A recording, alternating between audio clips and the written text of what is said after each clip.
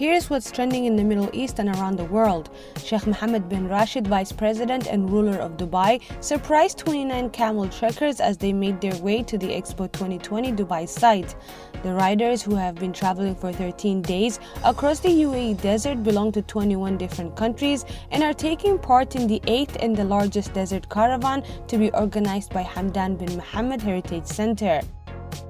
US President Joe Biden has welcomed a new addition to the family, a puppy named Commander.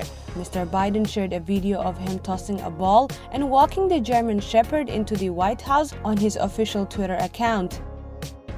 In response to the spread of the Omicron virus, the World Health Organization has asked people to cancel some holiday plans and protect the public health. Quote, "An event cancelled is better than a life cancelled," said the World Health Organization head Dr. Tedros Adhanom, adding that difficult decisions must be made.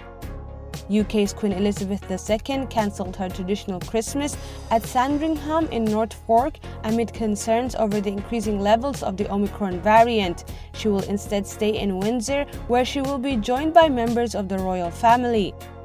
Actors Sarah Jessica Parker, Cynthia Nixon, and Kristen Davis have collectively spoken out over the allegations of sexual assault against actor Chris Noth. They expressed their deep sorrow and commend the women who have come forward and shared their painful experiences. That's all from me, Thuraya Abdullahi. Thanks for listening. More same time tomorrow.